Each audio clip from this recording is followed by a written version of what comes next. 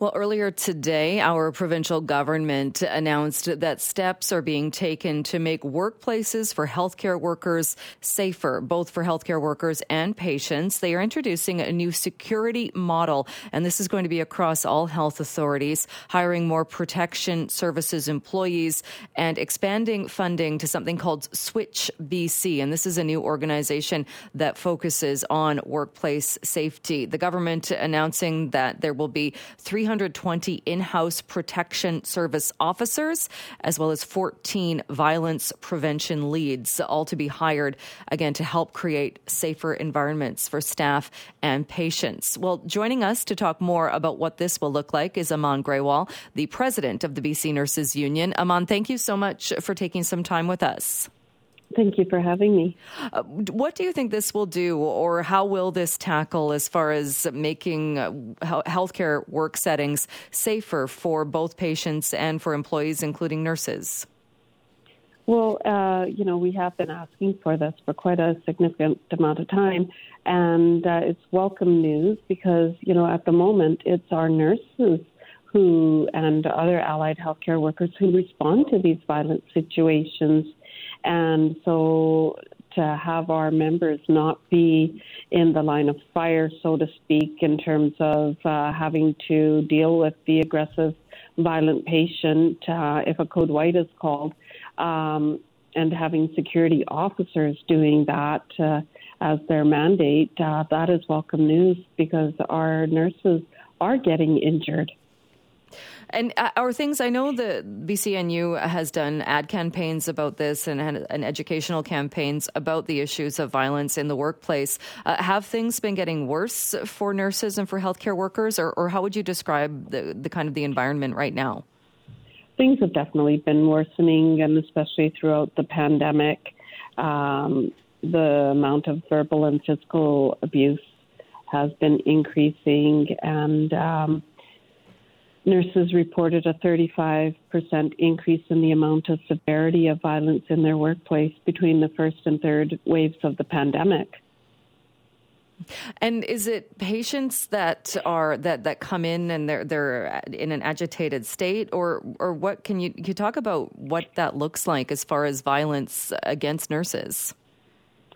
Thank you. Yes, it could be any combination. It could be the patient. It could be a family member. It could be a visitor. You don't know who is coming at you with a violent incident.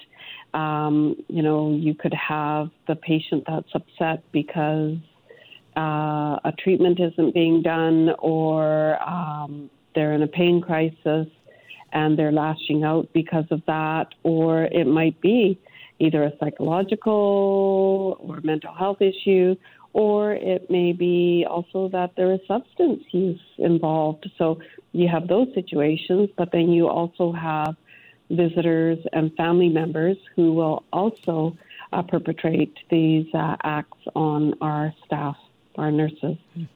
And so in that scenario, as you said, when a code white is called, what is the protocol now as far as when a nurse is in a situation where the nurse feels that safety is compromised? So when a code white is called, you normally have a response. If you have a code white team at your facility, the code white team, which comprises of different members of the healthcare team, responding. You may have security guards that come to the situation as well, but they're not hands-on. So it is the nurse or the other allied health professionals who have to be the hands-on with the nurse giving is usually the lead in this and giving the directions to others as to what to do, but security is not hands-on. With the security officers, they will be able to be hands-on if they are able in their role to be able to handcuff and restrain somebody or even have any powers eventually under the legal aspects of it as to what they can do with that. That's still to be seen. So if in a scenario right now when a code white is called, so a violent person is threatening or is jeopardizing the safety of a nurse, and somebody calls security in that scenario. So the security person comes, but if they're not hands-on, what is the role of the security person? Yeah, and that's what we as nurses ask as well, because I've been on a code white team many times, and you call security stat, code white is called overhead, and people respond if they are available to respond, and when you get there, then security, unfortunately, is not able to touch the patient, so they stand by, but take direction from the nurse lead. But even so, if a nurse was, it just seems so strange that you have a security person, even the name security, and it sounds like they're not providing security at all if they can come and watch as the nurse then tries to subdue the patient or diffuse the situation. Yes.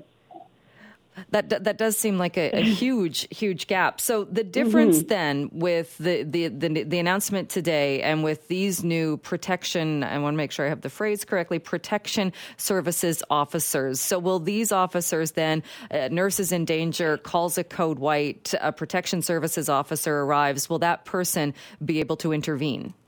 Yes.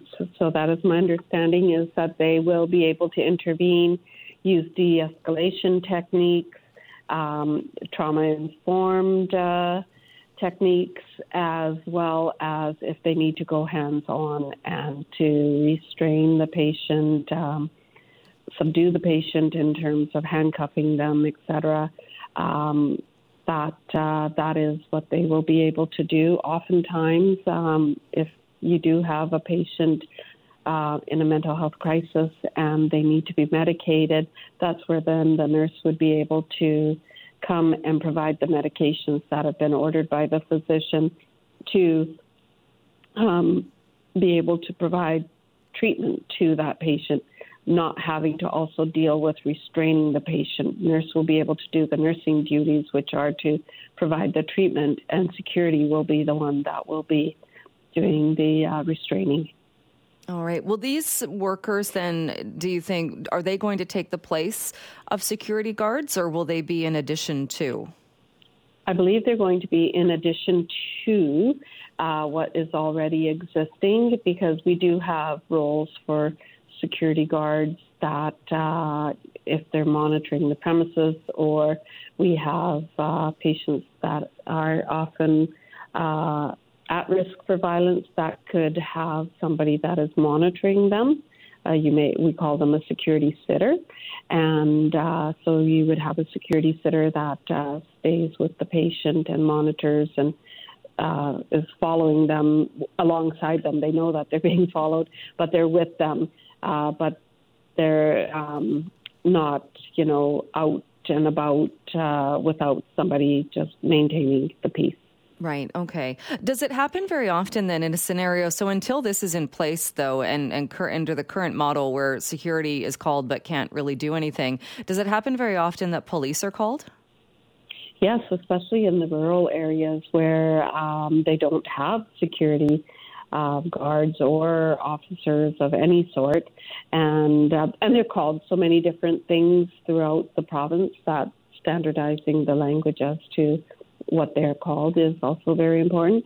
But you could have someone in rural BC that does not have any security presence, and there's a violent incident taking place. You call 911 or whatever they are using, their system, and the police may be in another area of their jurisdiction, and it may take them half an hour to get to the facility.